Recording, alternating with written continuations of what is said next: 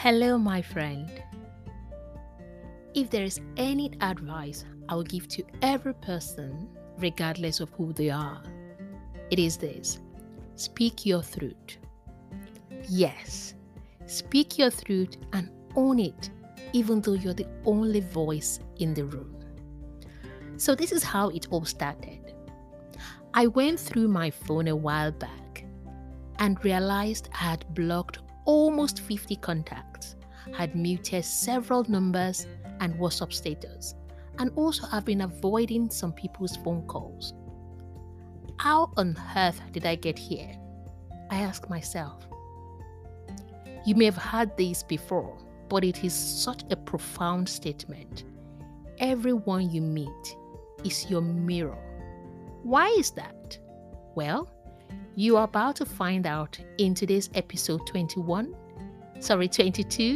embracing the discomfort that comes with speaking your truth. So if you're ready, let's dive in.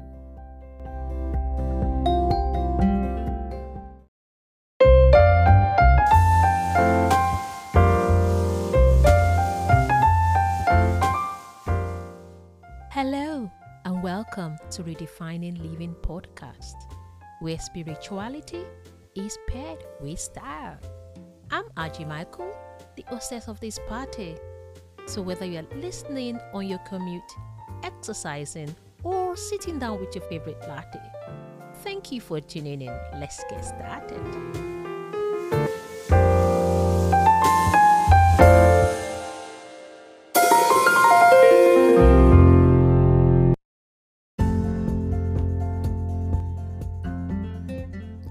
Welcome, my lovely, to the Redefining Living podcast. In case you're new here, Redefining Living signifies the journey away from the numb, endless pursuits, and the quest for truth and freedom. This platform is where I share inspiring content to help you live a whole and fulfilling life. If you'd like to know more about me, about the Redefining Living as a spiritual enterprise, or if you like to know more about how we can work together, head over to redefiningliving.org or drop me a message at aji@redefiningliving.org. I'd love to read from you. So back to today's episode 22.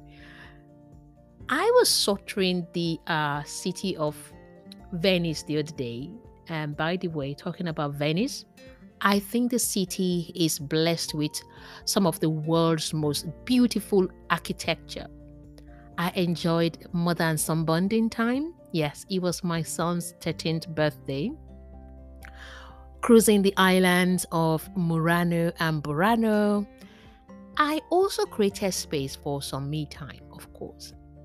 Now, amongst other soul-searching experiences, I remember the time I went through my phone and realized I had blocked almost 50 contacts, had muted several numbers and WhatsApp status. And also, of course, I have been avoiding some people's phone calls. Aji, what is wrong with you? That was a long time ago. Now, as I journey back memory lane, it dawned on me that this statement is profound. Everyone you meet is your mirror, meaning we can only see things within others that we see within ourselves. When I first heard of this at a seminar many years ago, it seemed very odd to me. I mean, like most people, my first response was, surely I do not act like a lot of mean people. Anyway, some of these people that annoy me. But seeing how I have evolved and still evolving, I think this is one of the most challenging spiritual lessons we're here on earth to learn. And I'll explain that. For instance, you can only be triggered by something you have experienced yourself. And the traits you tend to dislike in others are usually the traits you do not like about yourself. So you then judge and criticize those traits. This comes to mind when the Bible says that remove the log in your eyes before pointing at the speck in someone's eyes. What that means is that we're quick to see something, to a fault in somebody, but what the Bible is saying in this scripture is that when you're trying to remove the speck in somebody's eyes, hey Haji, you've got logs in your own eye, so deal with yours first, okay? I embraced my healing journey from the understanding that when certain traits in someone's personality trigger a negative reaction from me, there is something within me that is coming up because it is ready to be healed. Usually, it represents issues from my past that has gone unresolved. Now, I discussed some of this in episode 20, where they talked about becoming emotionally stable. Yes, episode 20, you want to have a look, is becoming emotionally stable. I want to share my personal experience with you before I give you some tips in terms of, embracing this discomfort of speaking your truth. There was a time I was constantly attracting relationship with people who would betray me. On the surface, what you will see is you will see a betrayal, you're right? But at a deeper level, it is because I had not dealt with an abandonment issue from my past. So what manifesting was my subconscious belief that I couldn't trust anyone. Now, I call these subconscious beliefs invisible script. If you've been following me, you know that I write a lot about invisible script. They are so subtle, yet they influence how we live our lives, how we think, how we view lives generally. So the betrayal manifested itself in different forms in my relationships. It didn't matter how many days of fasting I observed or how many times I prayed, my beliefs or thoughts reside in my heart. And of course, that's why I love this scripture in the Bible that says that these people honor me with their words, for their hearts are so very distant from me. Your heart is where God sees. Your heart is what connects with the divine, and hence we are encouraged to keep it clear of any form of unforgiveness and bitterness. The experience I just shared with you in few lines took me many months and years of heartbreaks.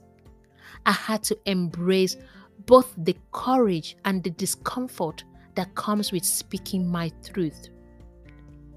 I use the word courage because courage is what it takes to speak one's truth. The root of the word courage is cor, the Latin word for heart. Courage originally meant to speak one's mind by telling all one's heart. Now, in this day and age, courage is more synonymous with being heroic, or when you're crushing your goal, they said, oh, courageous woman.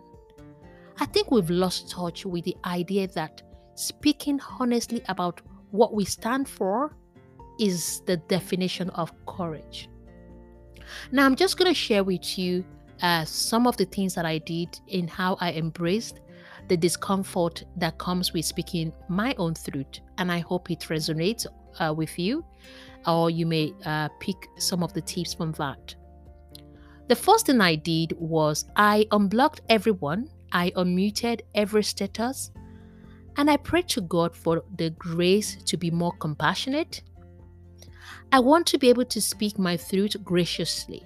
I want to be able to confront someone about their behavior without berating them or putting them down. So that's the first thing I did. Okay. The second thing I did, I realized that to be compassionate, it's important that I set healthy boundaries and also holding people accountable for their behaviors.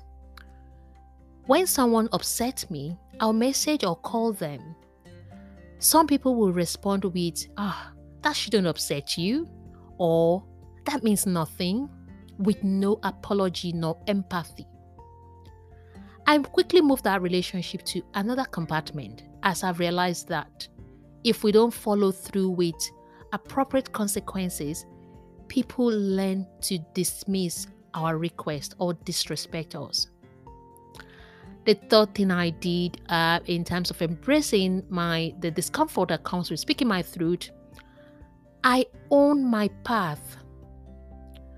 When I started this platform, I wanted to carry many people along with me.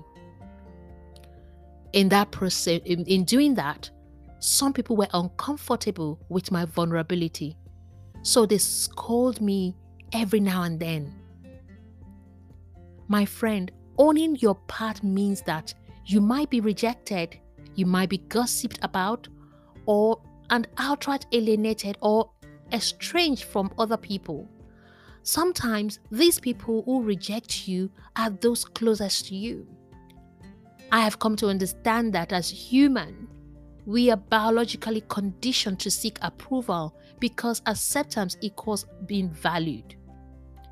Yes, owning your path can be uncomfortable, tiring, and alienating at times, but I can tell you that I have experienced tremendous mental, emotional, and spiritual growth simply by owning my own path. Number 4, the fourth thing I did, I celebrate myself openly and I do not hide my excitement anymore. Now, when I say openly, I don't mean publicly. But if you want to do it publicly, it's totally up to you. For many years, I had allowed some people to downplay or commonize my achievements. If I really wanted something to happen, say maybe I want a promotion, I pretended that it didn't matter that much to me. But in reality, I was praying that it will happen. I remembered about being offered a job at one time, and I was sharing it with a friend as a testimony. And this friend saying to me, it's really not a testimony. I mean, the way they said it, this person really killed my excitement in that instant. And I also repressed my anger about their statement.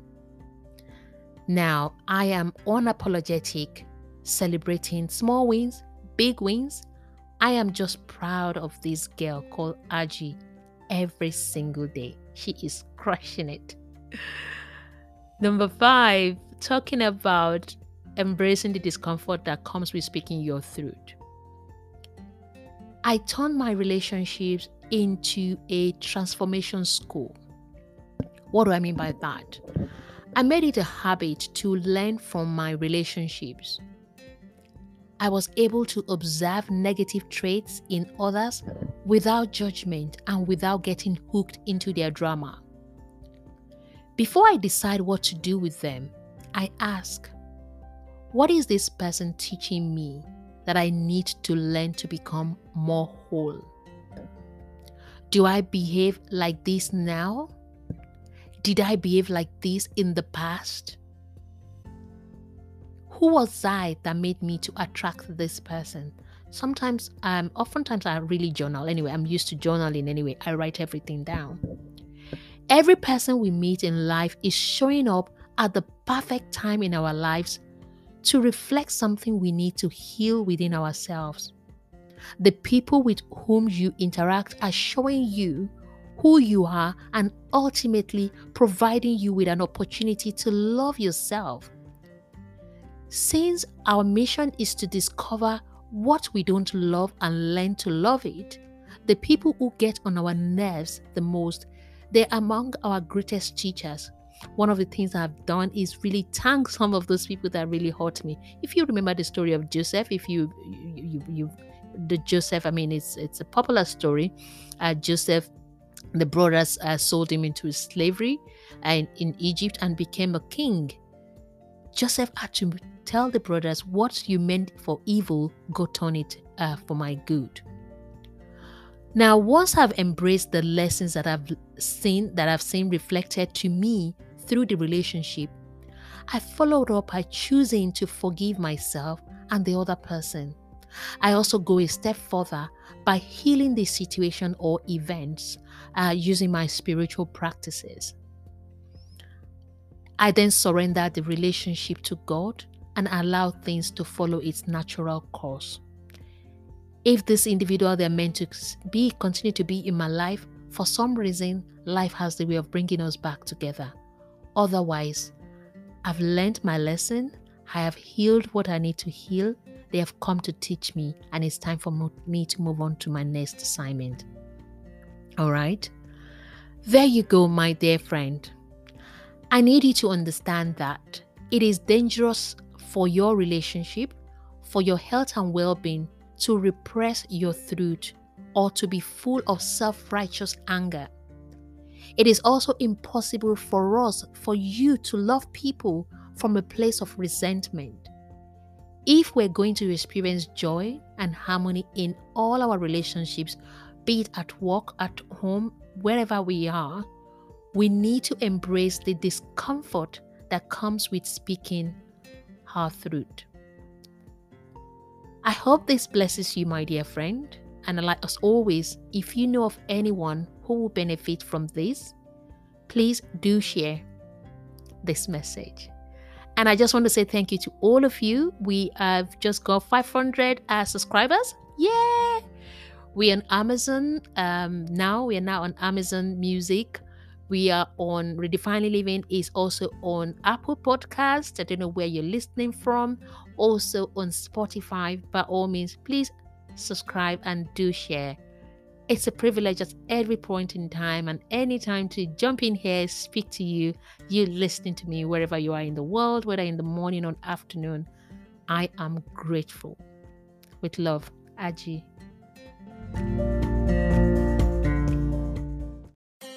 If you enjoyed this episode and you want to create experiences that will help you grow, expand, and become more of who you're meant to be, head over to hislady.org and join our list so you get all our fabulousness right in your inbox. Plus, there's a gift waiting for you. Thank you for tuning in.